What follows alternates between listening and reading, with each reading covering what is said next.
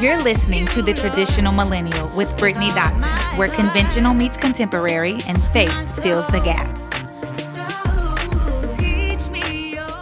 Welcome back to The Traditional Millennial. I am your host, Brittany Dotson, and I am flying solo on this one. So yeah, it's just me. Maybe a guest or two or three will be back sometime soon. I don't know. Who knows? But as for today, all you got is me. But anyway, we're going to go ahead and jump into the conversation. So I just want to bring this up because this is where this podcast episode has stemmed from. But a little bit ago, I posted a post on Instagram saying that a lot of people are doing a lot of declaring and decreeing, but a lot of people aren't being delivered. And we need to, we see a lot of people prophesying about money, cars, and jobs and all this stuff. And instead of doing that all the time, we need to be telling more people about Jesus.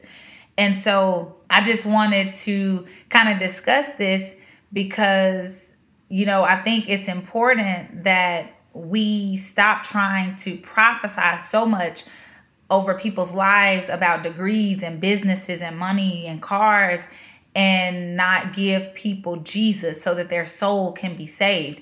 And I know I didn't say all of that in the post, so that's why I'm doing this particular podcast episode to further explain and flesh out exactly what my intentions were in that message.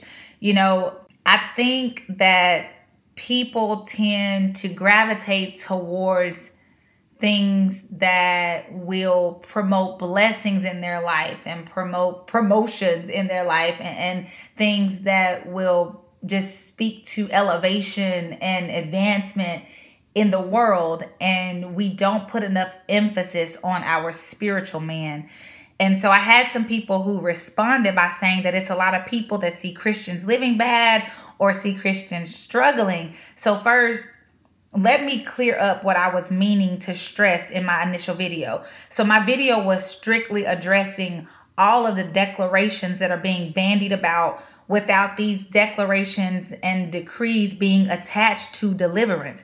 There are so many people standing before people talking about blessings and decreeing businesses and physical things over their lives, but we are not hearing people talk about a Jesus who saves and delivers. Before we need anything physical, our spiritual man needs to be renewed and restored and reborn. We need to know who lives in us and who we belong to. We need to be free from the bondage of sin before we worry about driving off a car lot in a brand new car.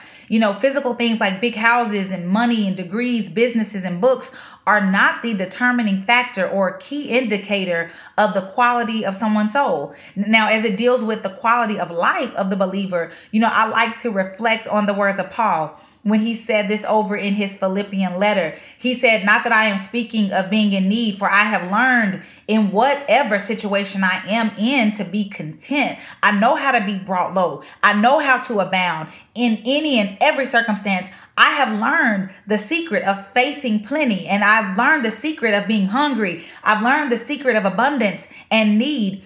And this is the secret. He says it right here. He says, "I can do all things through him who strengthens me." We've heard this verse, Philippians 4:13, like over the course of all of our lives. I'm pretty sure everybody in the world could recite it. But what Paul is saying here is that with Christ, we are able to be satisfied in any situation, whether we have or whether we don't have, because we learn that if we are in a certain place or a certain state, it's because that's where the Lord has us. But we only know this if we first have been directed by God to begin with.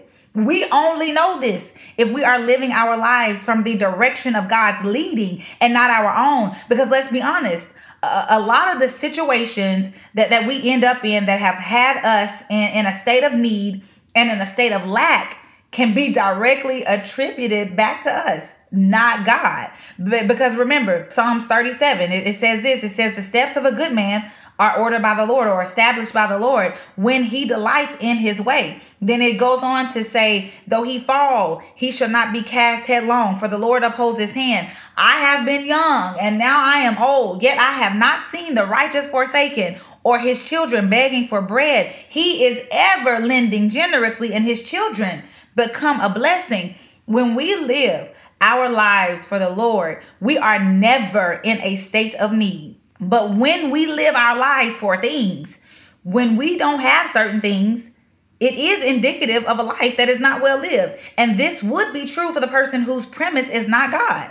But then people, they tend to translate this into the Christian not being taken care of and portraying God as a malevolent God in some way. But we have to realize that if we don't have something, it's not something that God's done wrong. We have to first examine ourselves and our own choices. And then we have to ascertain if what we are desiring is even God's will for our lives in the first place. Because let's be real. Everyone is not meant to be rich. Shoot, I'm not rich. Do I desire monetary wealth? Absolutely. But I do know why I don't have it. I do. And as a believer, I am content with that. My sister and I, we were having a conversation, and I was telling her, I was just driving, and I was thinking about this. I was like, Candace, that's my sister's name. I was like, Candace, man, I know why the Lord doesn't just sit here and just rain down money on me. Because I think about the daily spending habits that I have. I'm going to say daily because some days I'm at work, I ain't spending no money. But I think about how much money I spend on things that I do not need. That's wasteful. That's not being a good steward of my money. And so why would God give me $500 million for me to go and waste it on things that I don't need? I haven't even learned to steward the little bit that I have right now. So I couldn't handle a whole lot of that. But even beyond being filthy rich, we have to understand the concept of free will. We have to acknowledge the choices that we make, and we have to understand God's plan for our life and then adjust and live accordingly. So now I will go here. As the church, we do have an obligation to take care of, the Bible tells us, the widows and orphans and people who need. So in Acts shows us this. In Acts, there were those who believed. Emphasis on that last part, those who believed. These were people who Luke tells us in Acts were of one heart and one soul, but they came together and they provided for one another. This is what the church does for their own. But keep in mind what it says in Timothy too. The instruction in Timothy was to honor and care for those who were widows indeed. So this does not mean that we take care of everyone who's anyone, no matter if they can take care of themselves or not. This doesn't mean that we care for those people who want to be lazy and who have made up in their mind that they are going to continue to keep making terrible decisions in their lives. This is not the obligation of the church. This is not the obligation of the Christian. The church, though, let's go back to this. The church, the body of Christ, is to first and foremost promote Christ. And in the process of witnessing, evangelizing, and serving one another, we are to make it our business to care for those who are truly in need. But Christ comes first because people need Jesus more than they need anything physical. And with the Holy Spirit in their life will come the direction that they need to live a life that is God ordained.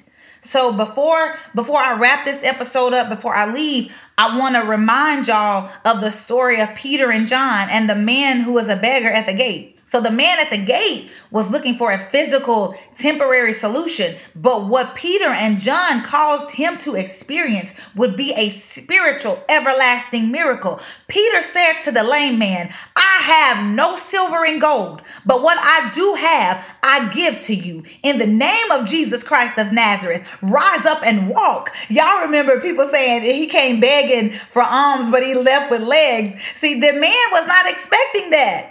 He was just expecting his immediate need for alms to be met. But that man walked away with a spiritual answer for everything in his life. Jesus Christ. He walked away from there physically whole, and he walked away from there with a spiritual answer. And by them giving him the answer to his true underlying problem that most likely had him begging, they changed his life forever. So sometimes while we're only trying to meet the needs of an immediate physical dilemma, we may be missing what's needed most.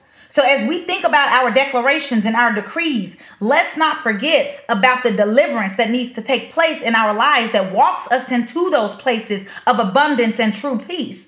While we're preaching about helping that one person in a moment, let's not look past what they need from now on, because the most important thing you can offer anyone is Jesus, because there is a miracle in giving someone Jesus. And not only will that one person who experienced the miracle believe and walk in a different life, but others will too. And this is how we edify and build up the body of Christ. All right, y'all, that is a wrap for today's episode. I hope it blesses you. I hope it encourages you. Make sure you continue to tune in and rock with me here on The Traditional Millennial, where conventional meets contemporary and faith fills the gaps.